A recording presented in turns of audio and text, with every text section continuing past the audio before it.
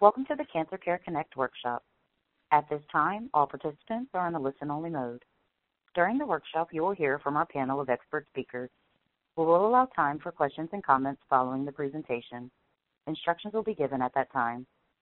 If anyone should require assistance during the workshop, please press star then 0 on your touch-tone telephone. As a reminder, this workshop is being recorded.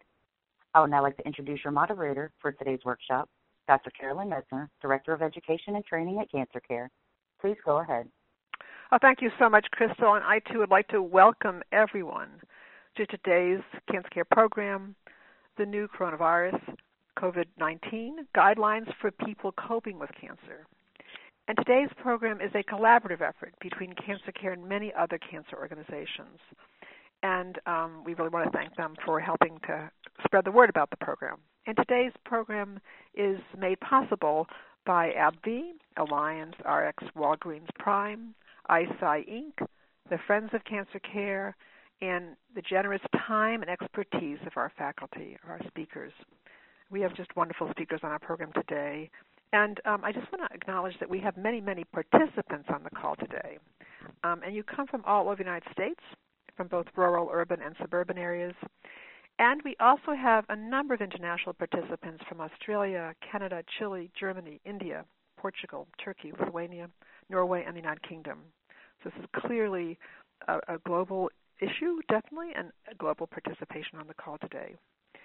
And I want to begin then by introducing our first speaker.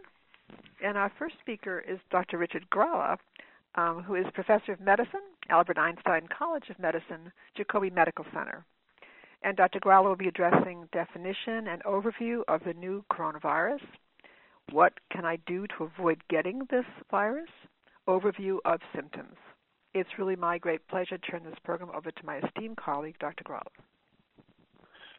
Well, hello, everyone, and thank you, Carolyn. I am Richard Gralla. I'm a medical oncologist at the Albert Einstein Cancer Center in New York. I have the pleasure of introducing the program, which will discuss many aspects of the COVID-19 or coronavirus infection, with a special focus on caring for those with cancer while this illness is in our community. We are fortunate to have a very knowledgeable and helpful panel on the call today, and I look forward to their presentations. We hear so much on the news these days about the COVID-19 pandemic, and I'm afraid that we'll have to be dealing with these issues for many weeks and months to come. Just for clarification, you may hear 3 terms discussed in general: coronavirus, COVID-19, and SARS-CoV-2. The name of the illness is COVID-19. The co part of that is for coronavirus, and the V stands for virus, while the D stands for disease, and the 19 is for the year when this was first identified. The actual virus that causes the problem is somewhat confusingly named SARS-CoV-2, which means that this is related to but not identical to the virus causing the SARS disease from 15, 17 years ago. When you get a test to see if you have the COVID-19, it tests for that specific SARS-CoV-2 virus itself. It appears that some people can have the virus without having problems. However, for most people, there are indeed symptoms. When a person gets the illness, there are a variety of possible early symptoms, but most common is a fever, body aches, and fatigue, accompanied by a dry cough. Fewer people also have gastrointestinal issues as well, including nausea and diarrhea. But most common is the cough, fever, and fatigue. The impact of these symptoms varies in different people from quite mild to much more. What we are most concerned about, and what particularly raises red flags, is increasing shortness of breath. If symptoms are mild, then home care with ordinary medicines such as Tylenol, paracetamol, are fine. But with shortness of breath, formal medical care needs to be consulted right away. If you're in doubt, you should always call your doctor for advice. Now, in taking care at home, we've heard that medicines such as ibuprofen, Advil, Motrin, etc., or naproxen, Aleve, and others, may not be a good idea. just stay with Tylenol, paracetamol. I will just review some of the important safety measures that have been circulating. The staying at home as much as possible is really good advice to limit the spread. All of us are now aware of the term social distancing, being at least 6 feet or 2 meters from others, and in many states and countries about isolating at home. This is all very good advice for anyone, and particularly for those with cancer. Studies have shown that the virus can live for many hours on most surfaces and even for days on plastic and stainless steel. This is why cleaning surfaces with potent chemicals such as bleach or strong alcohol or products like Lysol is important.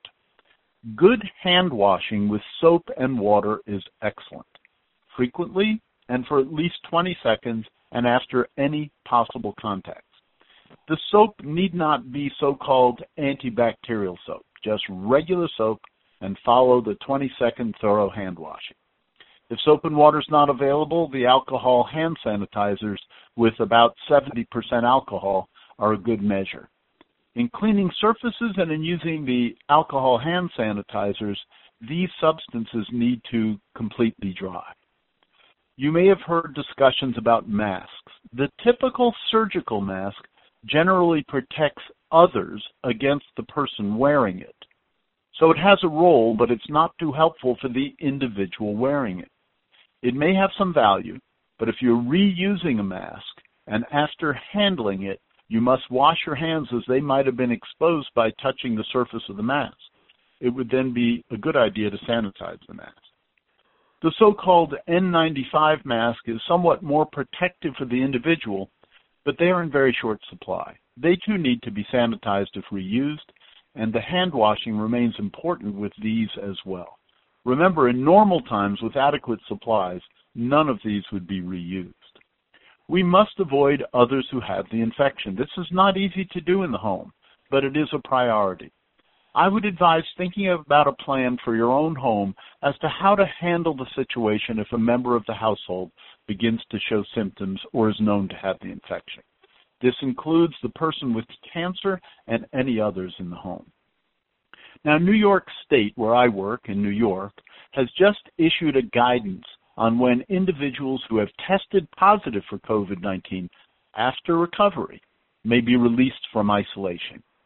These are seen as minimal requirements, which I will discuss, but these guidelines, in my view, need to be exceeded before coming in contact with vulnerable individuals at increased risk, such as those over age 70 and those with cancer. Here are the recommendations. So, if one has tested positive for COVID-19 but has been entirely asymptomatic, they may discontinue isolation if at least 7 days have passed since their first positive COVID-19 diagnostic test and the individual has no subsequent illness. Also, if one has tested positive for COVID-19 but has had symptoms, then they may be released from isolation if all 3 of the criteria below have been achieved. First, at least 3 days have passed since recovery, which means no fever without the use of fever-reducing medicines.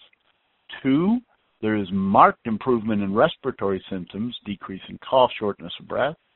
And 3, at least 7 days have passed since the symptoms first appeared. While this may be too soon for recovered individuals to be in any prolonged direct contact with vulnerable individuals, it is still useful in that these recovered individuals who may have acquired some degree of immunity might be the right ones to shop for others and to do other helpful tasks, while following all the precautions we've already discussed and waiting a bit longer to have real contact with those at increased risk. All the basic recommendations that I just mentioned make good sense for all of us. Dr. Leonard will further discuss recommendations and practical advice for individuals and families with cancer who may have some special considerations and for whom we need to be extra careful. Later in the program, Ms. Cusack will discuss about resources for getting the latest information, which will be helpful for all of us. Our panel will be presenting a lot of information, and we recognize that you may have many questions. We'll be happy to discuss more about these and all related issues when we have the question period later in the program. I'll now turn the program back to Carolyn Messner, and we'll look forward to the presentations by Drs. Leonard and Fleischman and Ms. Cusack and Ms. Chatalian. Carolyn? Oh, thank you so much, Dr. Gralla. That was superb and just a wonderful way to start this call off and set the context for this for everybody on the call. And our next speaker is Dr. John Leonard. Dr. Leonard is the Richard T. Silver Distinguished Professor of Hematology and Medical Oncology, Associate Dean for Clinical Research, Weill Cornell Medical College, Attending Physician, New York Presbyterian Hospital, Executive Vice Chair, Weill Department of Medicine.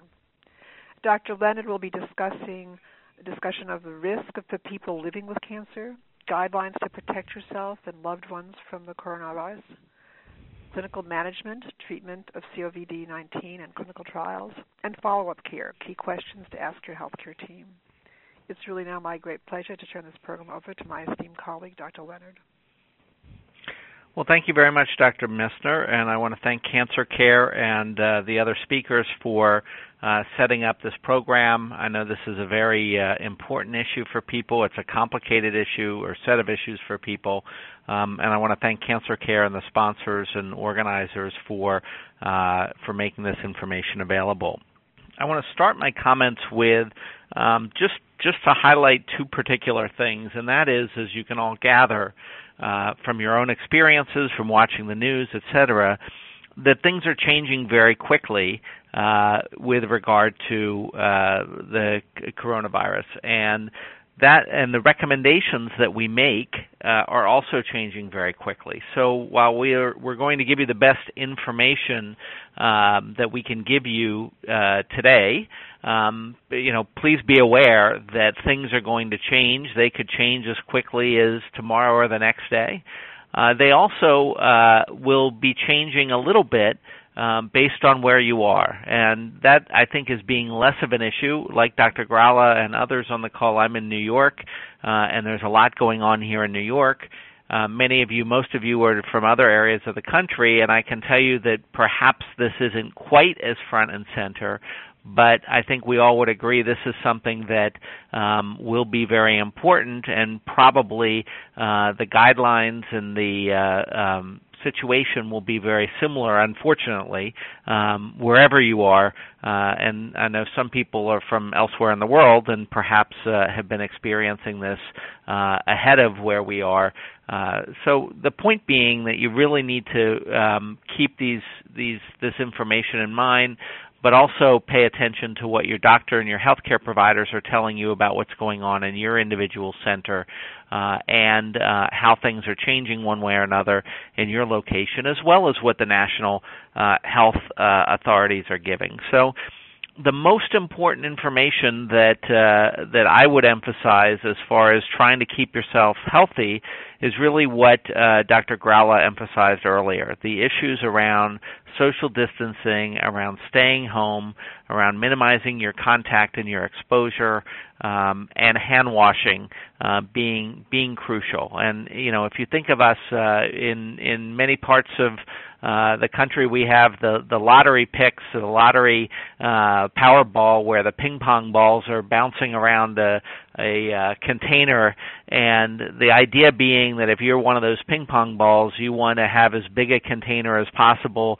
and as few other ping pong balls in that container, so that you're not bouncing into other people or ping pong balls in this analogy that could expose you to the virus. So really, this is important for really everyone at this point. I mean, there was a time where we were talking about vulnerable populations, being those that are older or having other medical problems. But I can tell you that I think this is good advice for just about everyone. And I think this is going to evolve over time as well, as you heard from Dr. Gralla, to be perhaps more strict in some cases and in some situations.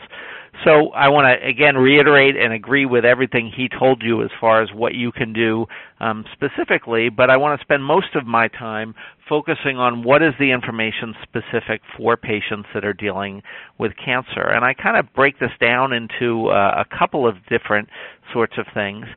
depending on where you are in your cancer situation, how you handle this may be very different.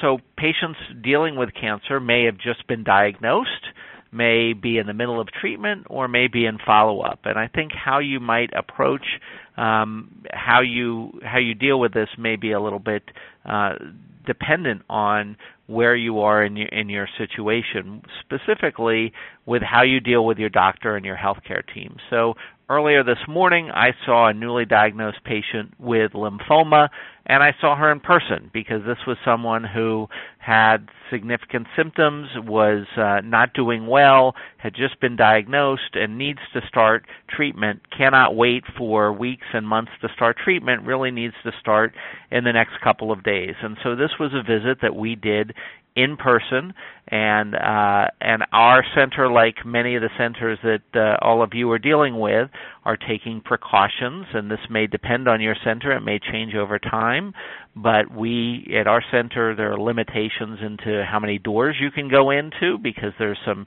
monitoring of people coming in.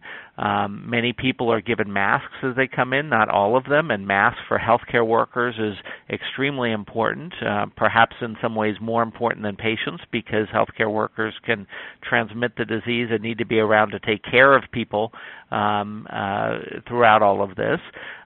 When our patients walk in the door, they get seen by typically a nurse who takes their temperature, asks them how they're feeling, tries to see what's going on to minimize the risk of exposure to other people.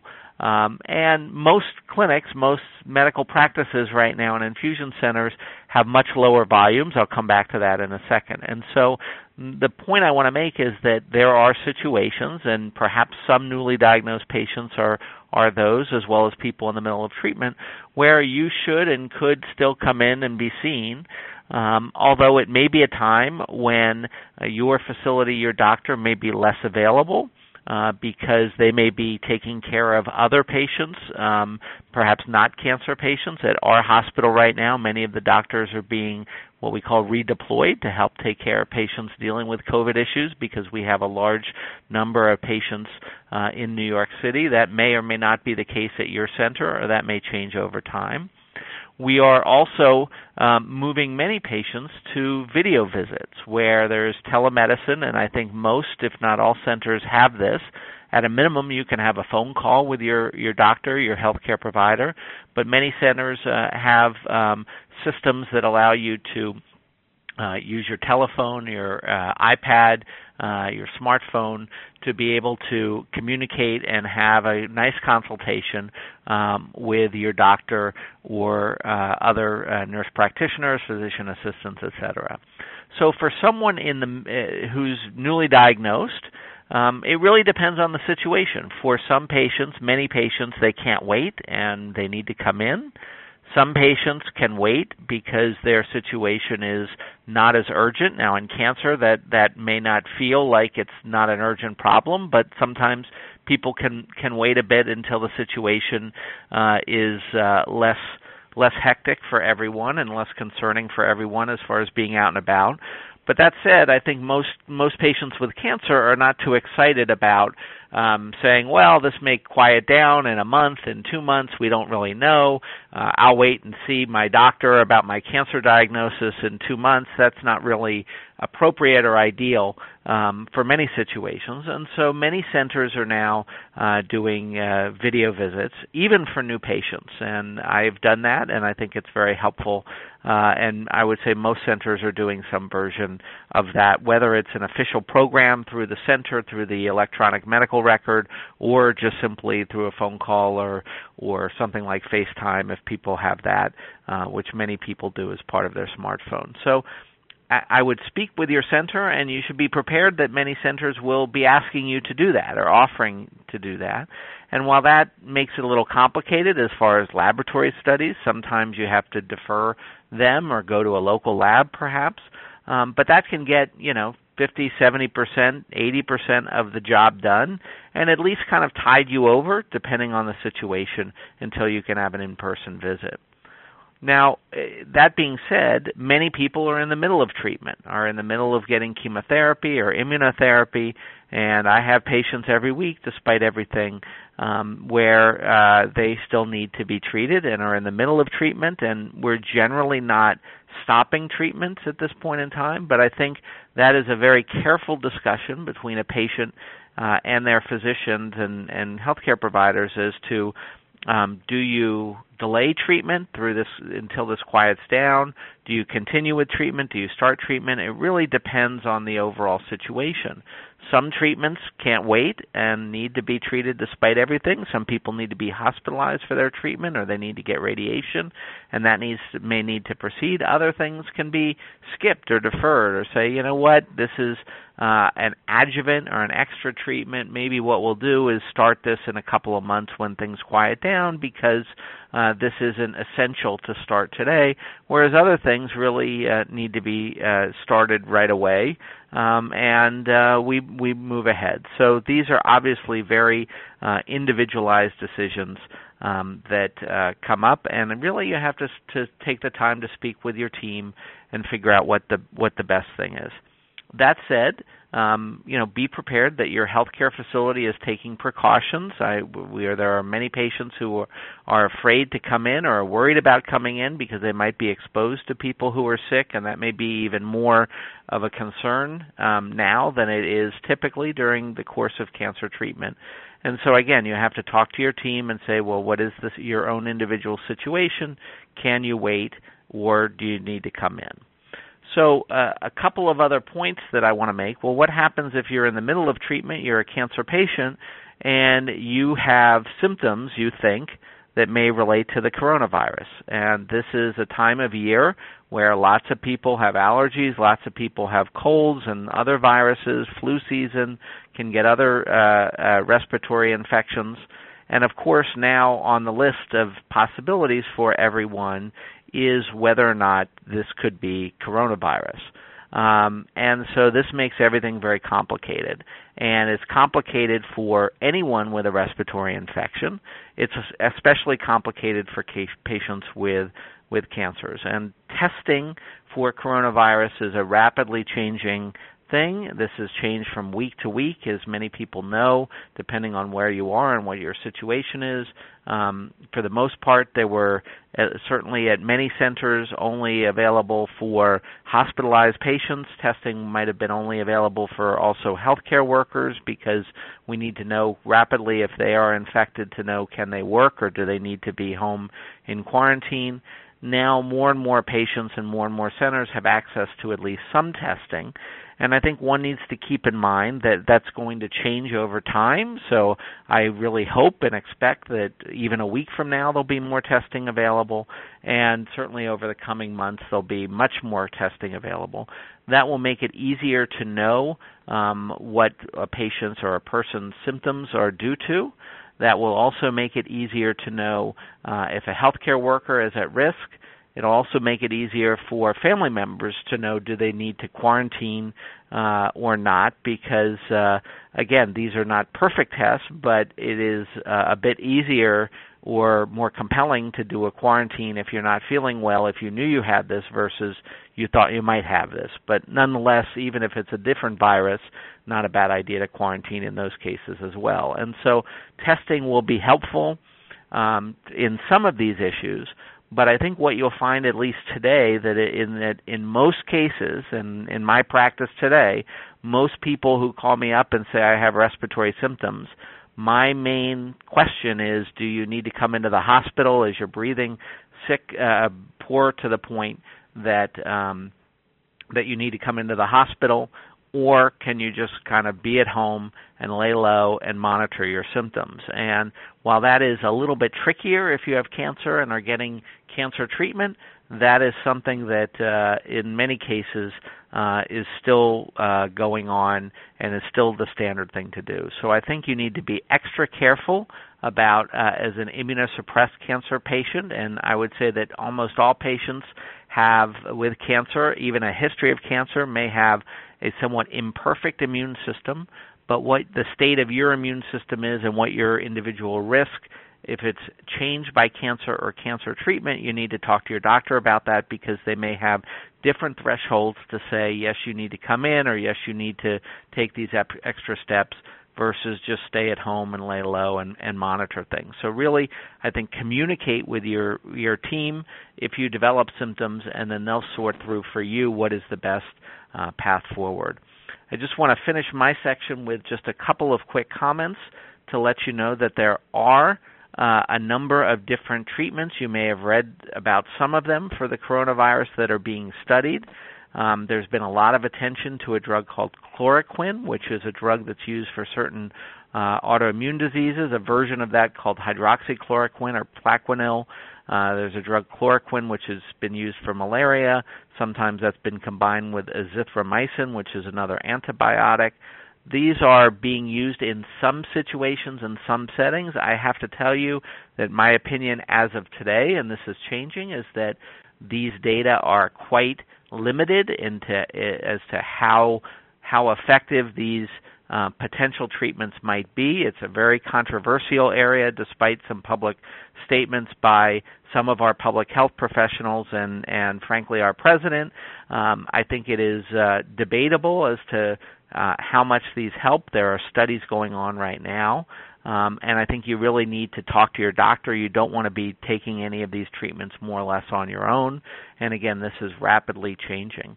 There are also drugs in clinical trials, in particular a drug called remdesivir, which is an antiviral drug that was previously studied in certain settings. And so for patients who have known coronavirus, particularly hospitalized patients, there are clinical trials available in some situations, and hopefully we will have answers to these questions very, very soon.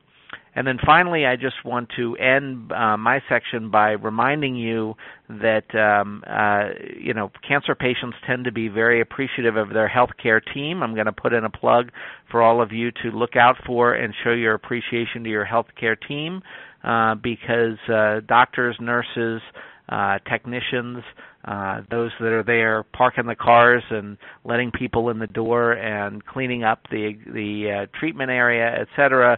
These are all people that are being exposed to the public more than those who can stay at home and are really around patients who could be putting them at risk. And so anytime you can give an extra plug to people who are dealing with these challenges but are showing up to work to look after you, I'd encourage you to do so. So with that, I will stop and look forward to the rest of the discussion and the questions a bit later. Thank you. Oh, thank you very much, Dr. Leonard. That was really, again, superb and just wonderful, and just a lot of good information for people to use, practical information for people to keep in mind, and I know there'll be questions for you during the Q&A as well. And our next speaker is Dr. Stuart Fleischman, and Dr. Fleischman is a former founding director, Cancer Support Services, Continuum Cancer Centers of New York, author, researcher in oncology. And Dr. Fleischman will be discussing where can I go to get the latest information on COVID-19, coping with social distancing, and quality of life concerns. It's really my great pleasure to turn this program over to my esteemed colleague, Dr. Fleischman. Thank you, Dr. Messner, and thank you to all of our speakers and our participants worldwide.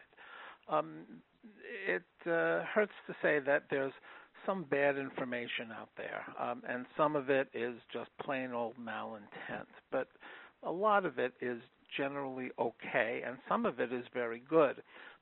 I've seen over the past few weeks lots of information passed from one person to another that starts with some very well-meaning and even educated, well-informed speculation by people in the field, in the variety of health sciences, by people outside. And when those get passed around, they often seem like they are from proven, respected sources. So we just all need to be aware of where our information is coming from. The high-tech industry and the information industry has tried to get a hold of this.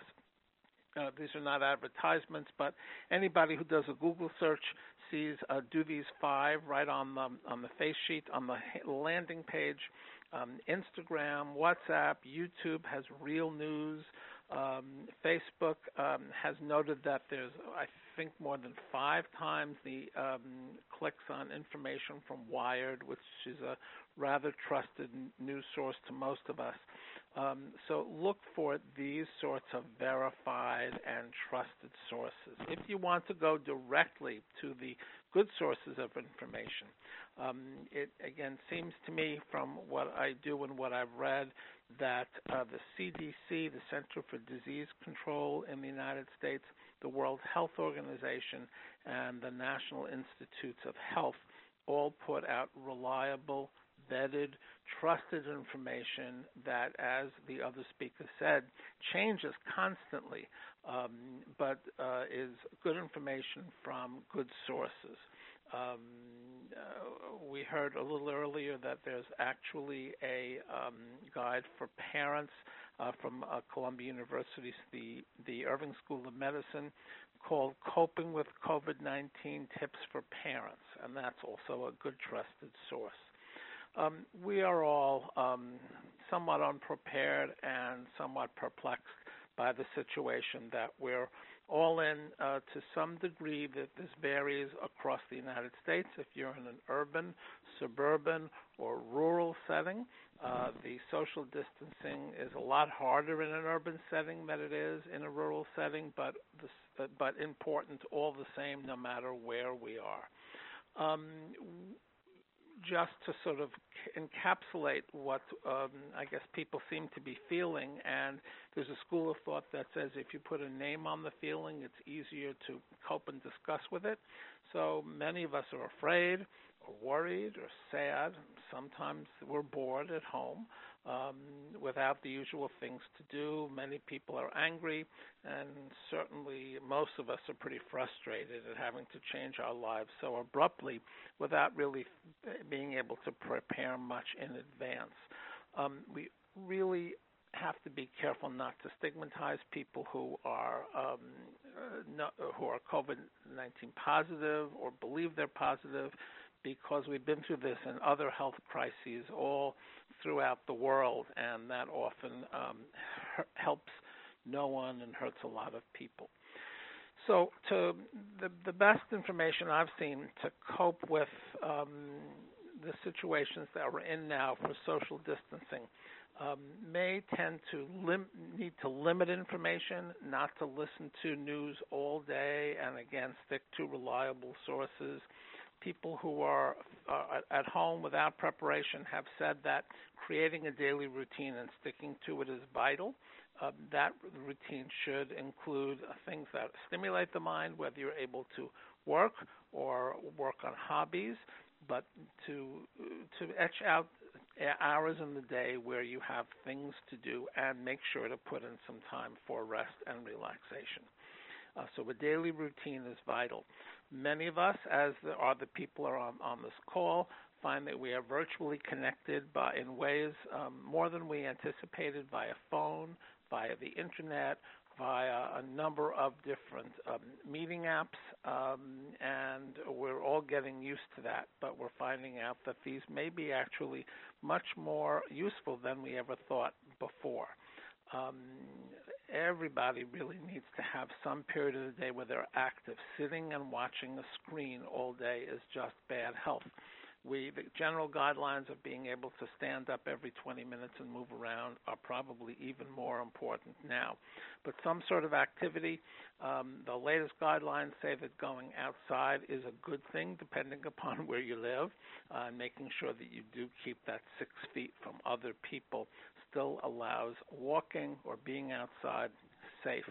Good nutrition in this time is something that we generally laugh about, and people laugh about having too many bad foods around, but it's no laughing matter. The food, the lack of food for certain parts of the world is made even more serious with the current health crisis. So getting the best food you can and making it as healthy as you can based upon who you are, where you live, and what the dietary restrictions are, especially during many illnesses, is really, really important. The approach of using mindfulness techniques, which is an umbrella term for things like exercise, mindfulness techniques such as meditation or yoga or progressive relaxation can be extremely helpful, and we generally advocate for these during cancer treatment, and they certainly are more and more important as these days go by. It's easy to feel this is a catastrophe, but it's not helpful to think about that all the time. So deal with the small parts instead of the whole experience as one big piece. Break it down into individual parts. Be grateful for what little bit sometimes we have, and that sometimes needs to be put on a list every day that people can follow, or just a reminder to ourselves and to our families and loved ones each day of what we can and can accomplish in these odd times. Sometimes helping out people in a way that still keeps within the social distancing rules of 6 feet, but helping out people who are even worse off can be very helpful to all of us and give us a sense of purpose. It's good to have something to look forward to, and it seems that over the next few weeks it'll be the role of the healthcare providers to help guide us out of this crisis once things become safer. And I'm not sure many of us really have thought about that, but having an exit strategy seems to be one of the most helpful things that we can do to get our lives back. And it will take a little bit of time to get our lives back to the way they were before. And hopefully, despite all of the hardship that we're dealing with, we can learn from this and actually keep those lessons in the future. And that may be one of the best things that comes out of this unusual and unforeseen circumstance that we're all living in. So with that, I will turn the program back to Dr. Messner. Thank you. Well, thank you very much, Dr. Fleischman, and that was very informative, and thank you. And I know there'll be questions for you during the Q&A as well. Thank you. And our next speaker is Ms. Lauren Chatelian. And Ms. Chatelian is an oncology social worker, and she's our Women's Cancer Program Coordinator. And Ms. Chatelian is going to address self-care tips to manage the stresses of COVID-19, Cancer Care's free psychosocial programs and services, and the role of support groups. It's really my great pleasure to turn this program over to my esteemed colleague, Ms. Chatelian. Hi, everyone. As Dr. Messner mentioned, I am an oncology social worker at Cancer Care and also Cancer Care's Women and Children's Program Coordinator. Cancer Care is a nonprofit organization that provides free professional support services to anyone affected by cancer.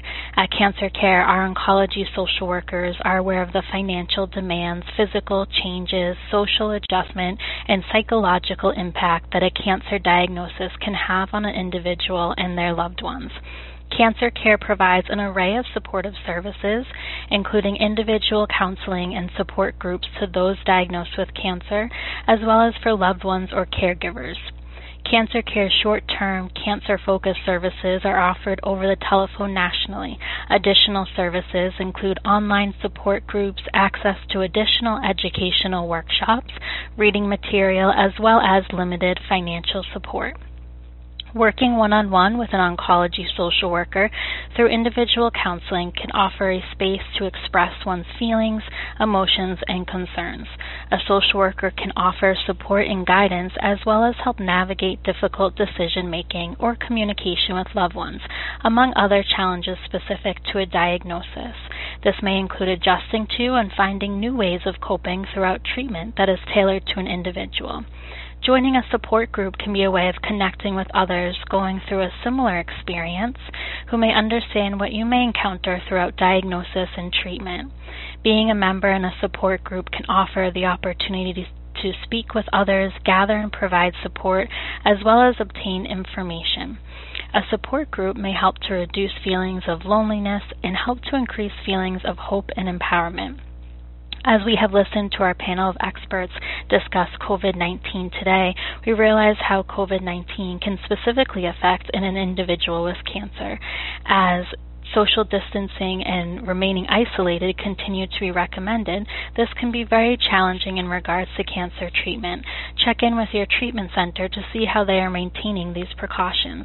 You may notice treatment centers limiting the amount of people, which was mentioned earlier, and maybe even certain entrances being closed temporarily. There may be an adjustment to one's treatment schedule, or your medical team may suggest oral medication as opposed to receiving treatment at a treatment center. For prescriptions administered at home, it may be helpful to explore the option of pharmacy delivery services. Certain follow-up appointments may be postponed if deemed non-essential during this time.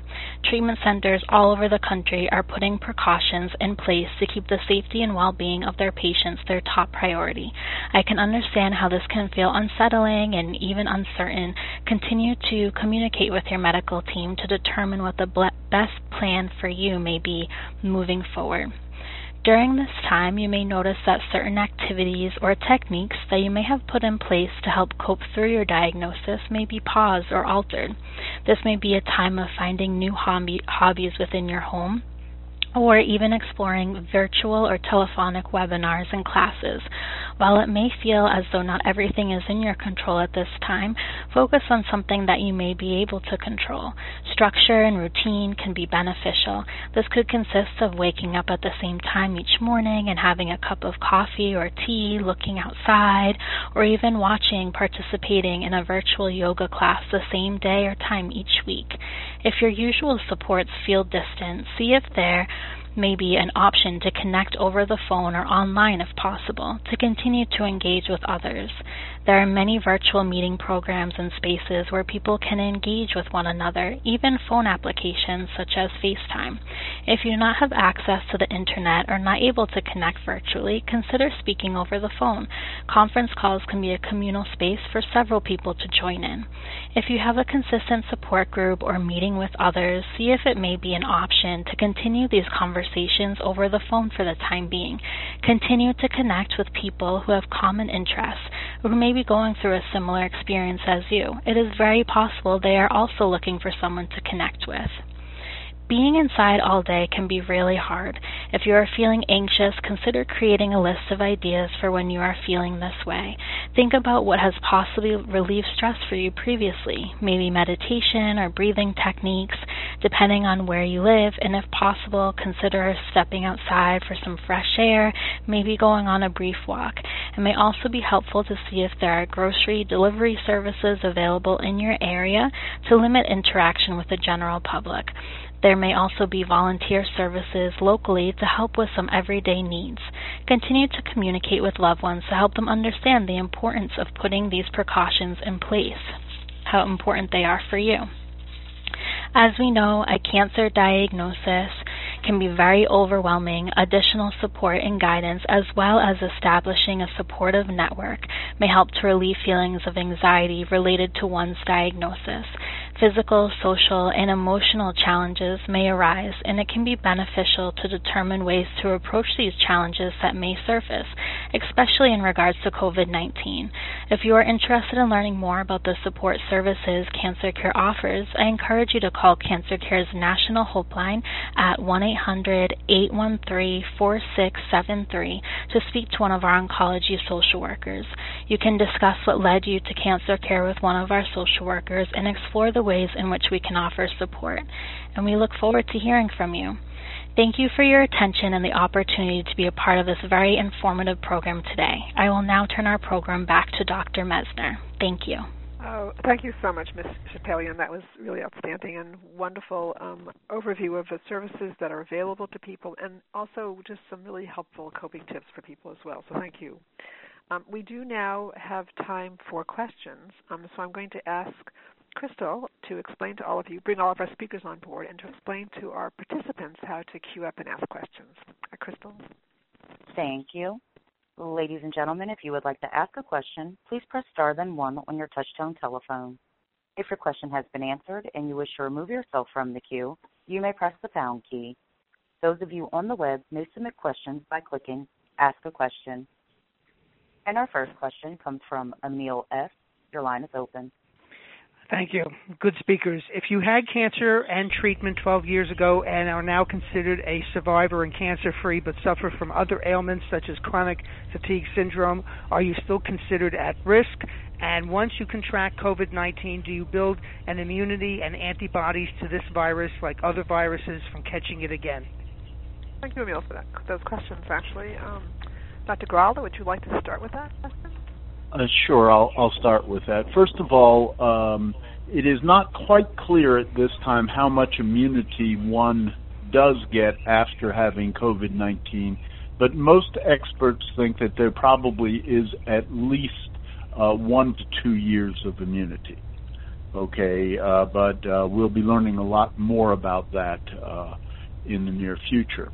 I would say that it would, to some degree, depend on what a person's cancer was, that certain cancers after 12 years, such as early-stage breast cancer, for instance, I would think there would not be extra risk. Let's remember there are other risk factors, such as age, and we know after age 60, and particularly 70, there's additional risk as far as that's concerned. So, as we get on with age a little bit, then the various comorbid conditions must have a little bit different, but still our protective measures are the same, and we want to be quite careful, period, and quite careful around our family and friends who may be undergoing treatment. And does anyone else want to add to that? Okay, excellent. And we have a question from one of our online participants. So this is for Dr. Leonard. Is treatment for COVID-19 different for someone with cancer versus someone who doesn't have cancer? I'm sorry, is the risk if you have cancer versus not having cancer different? Is that the question? Is the treatment for COVID-19 different for someone with cancer versus someone the who treatment. doesn't have cancer? Got it. So that is something that we really don't know at this point. The main treatment for COVID-19 right now is what we term supportive care. So if there's not a particular demonstrated antibiotic, and viruses don't respond to antibiotics anyway. The term antibiotic typically refers to bacteria. There are a number of antiviral drugs. So some people may take, for instance, a drug called Valtrex, which helps prevent and deal with shingles, as an example. Many patients may know that antiviral. But for COVID, we really don't have an antiviral as of right now that is proven to be effective.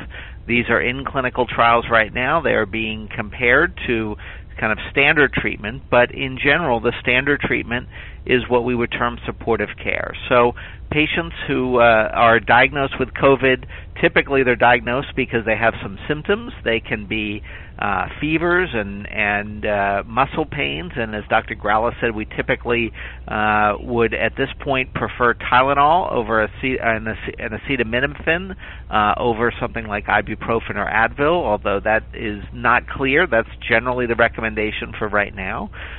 Patients rest, drink lots of fluids, and really at this point, if people are sick enough to be in the hospital, then the main treatment, honestly, is oxygen, supportive oxygen therapy.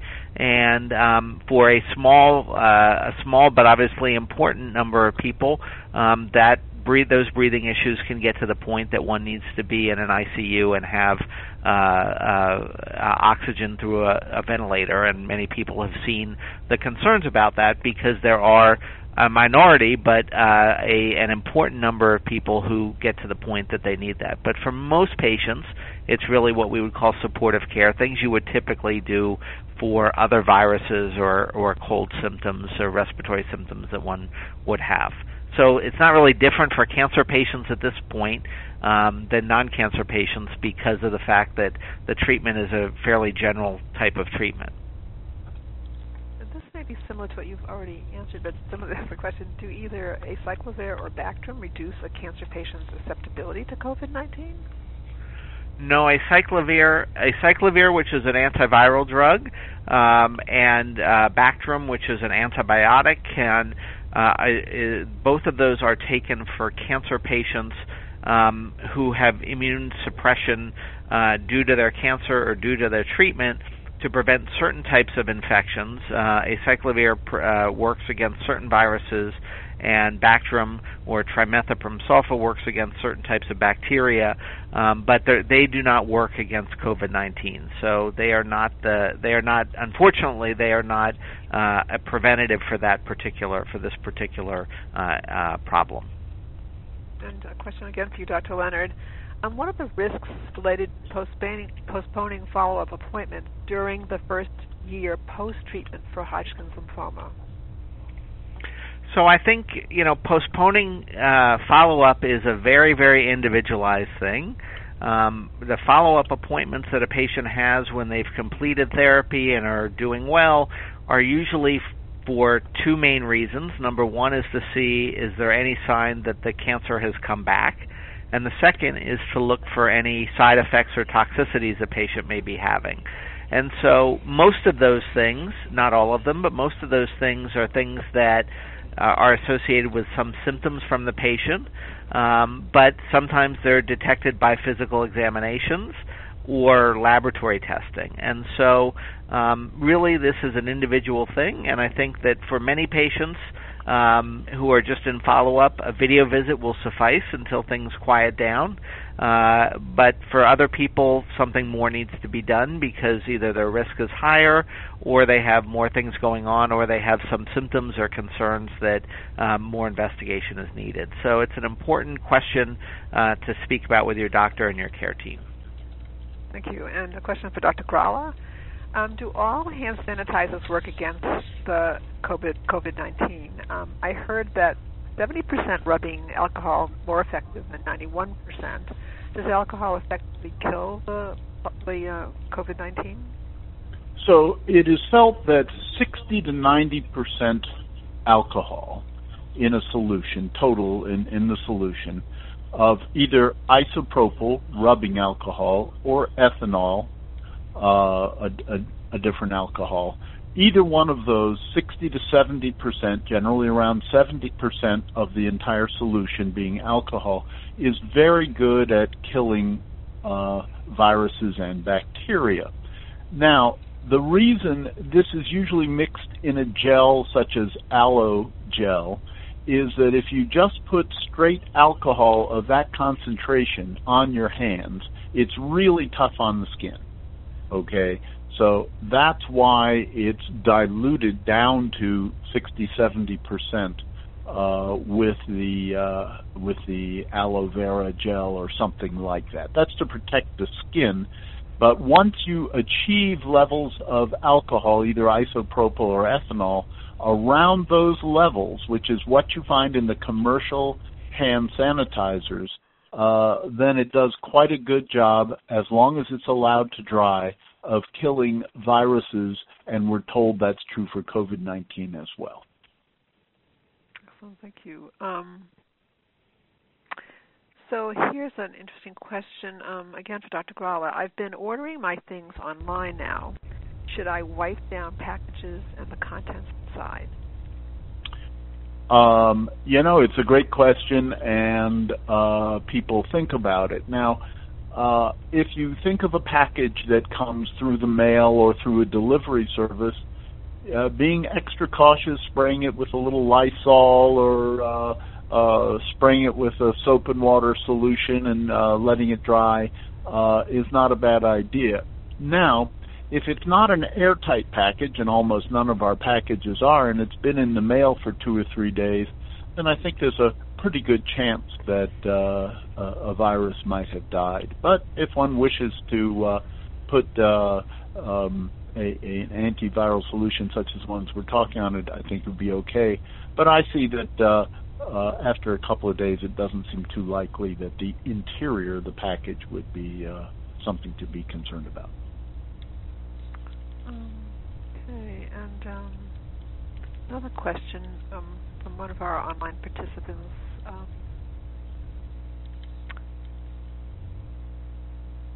so this is for, in general, this is a personal question, but if you could address it in a general way, Dr. Leonard. My sister is 32 years old, and she has a total gastrectomy and HIPIC in 2 more weeks. Is it suggested to have the surgery at this time with COVID-19, or delay it? And could you just address this in a general way, because obviously... Sure. So many medical centers are delaying what are termed elective, meaning non-emergency surgeries during this time. Part of that is because the doctors and the nurses and the team are focused on COVID patients dealing with COVID, and I'll just point out that the hospital I work in, like I'm sure Dr. Grala's hospital and others, we have in our systems and networks of hospitals hundreds, and in fact probably thousands of patients with COVID. In the building I'm in right now, we have at least a couple of hundred patients in the hospital. So you can imagine that COVID care for patients dealing with COVID is distracting the team from a number of different things. Now, that doesn't mean that if you need care and need treatment that you can't get it. You can, but it means that the hospitals are really focused on those issues in part, and some of the doctors and nurses and staff are being what we term redeployed or moved into other areas to help provide that care. So the other thing is that there have been shortages in what are called personal protective equipment. Some of you may have seen that on the news. These are the masks and the gowns and the gloves and goggles and face shields that help protect healthcare workers. And many centers, at least for a time, have had to limit elective procedures that are not urgent so that they can conserve that and not run out of that equipment in order to take care of other patients. So the bottom line is that many hospitals are deferring or delaying elective procedures and elective surgeries. Now, obviously, and I think the person who asked the question was dealing with a mastectomy, and clearly that is an important procedure and a procedure that one wants to get taken care of, I presume, and maybe not felt by the individual to be elective. But in many cases, the procedures like that are continuing. It depends a bit where you are and what the situation is at your hospital. And in some, the patient may be asked to wait a while because the resources and the team and so on are not available to do that. So I can't really judge each individual person and their individual procedure, but I think in general it's important for patients to know that this sort of decision might be made. I think that these decisions are being made in discussion with, and the decisions are made in large part by physicians, and so I think people's health are not being jeopardized by these sorts of decisions for the most part, but they may be inconvenient or concerning that you might have to delay something that you'd want to get taken care of a bit sooner. Thank you. And another question for you, Dr. Leonard. What are the risks related to postponing follow-up appointments during the first year post-treatment in general? Well, again, it depends a little bit on what the situation is. In someone who has a cancer that is likely to be cured with their treatment and is not at all likely to come back or has a very low risk, one would have to say that postponing a follow-up probably has not a huge concern because the cancer is likely to remain quiet over that period. On the other hand, other situations may be more concerning or more risky and require closer follow-up, and in that case, it may not be as okay or acceptable to delay a follow-up assessment. And of course, if a patient is having some symptoms, either from the disease or from the treatment, or having issues that they're not doing well, they need to obviously be in contact with their care team and decide what the best course of action is. So it really depends on the situation. I would encourage each patient who's in follow-up, whether it's 1 year or 5 years or or whatever, to really check with the team. And this is something we're all dealing with. Today I've had emails from my team. We're trying to figure out our schedule for next week. What are we going to do with the patients who are due to come in?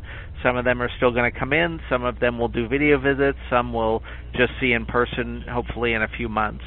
So it really depends on the individual situation, and I would just say that your doctor and your care team really, I'm sure they're taking all this into account and will give you good guidance as to what the risks are and what the best approach is for your situation.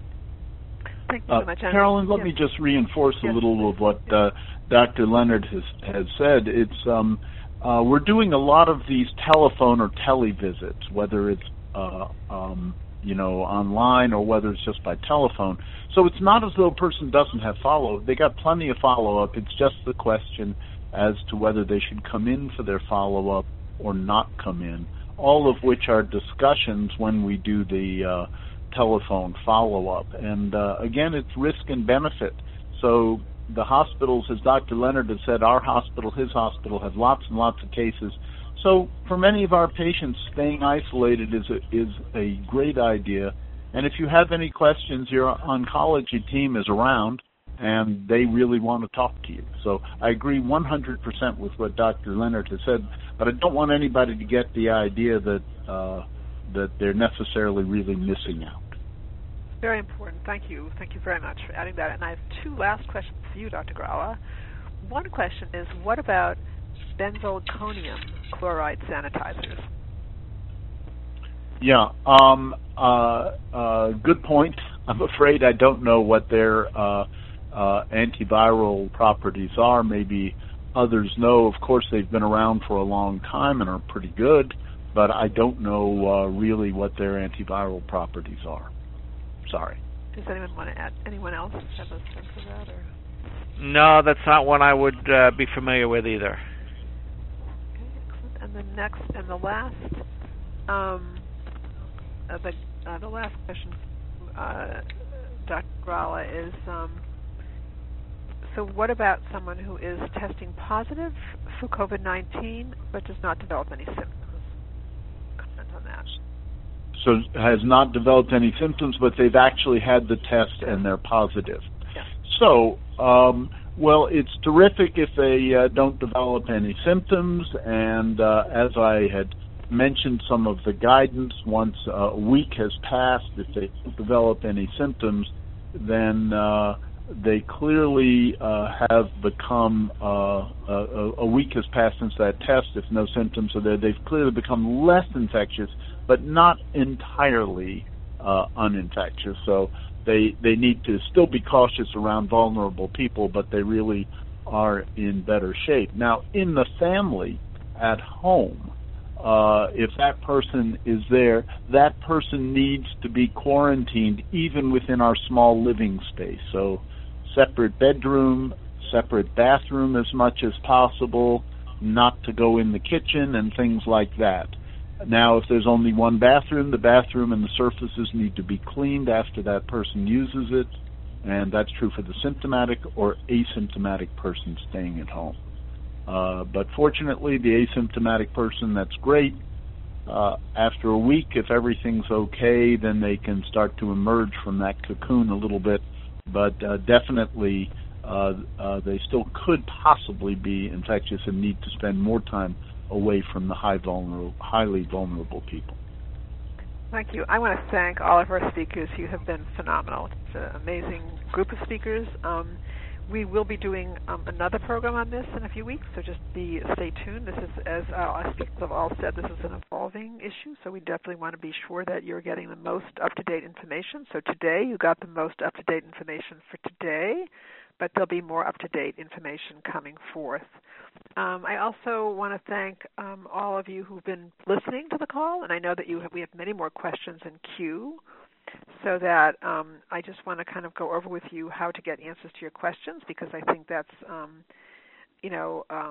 that's very important that we all know that how to do that. That's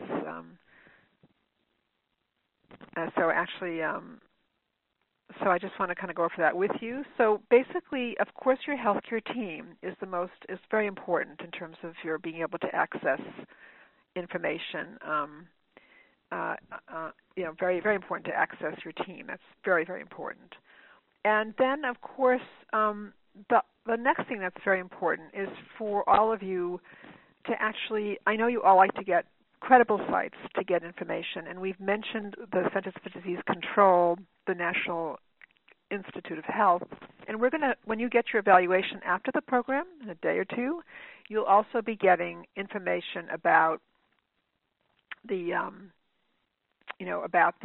about all of the resources that we've mentioned during the program. In addition to the resource that is available in terms of the Columbia University tips for parents as well, and other tips that we have available for you.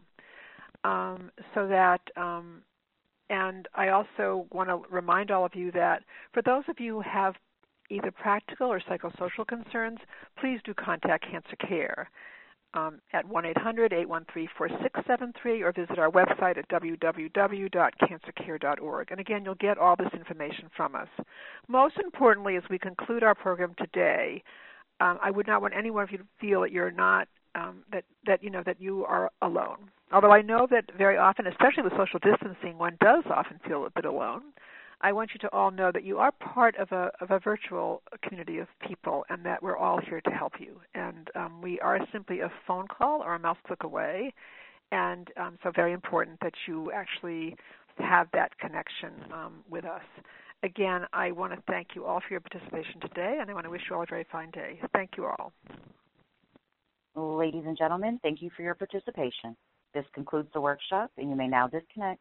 Everyone, have a wonderful day.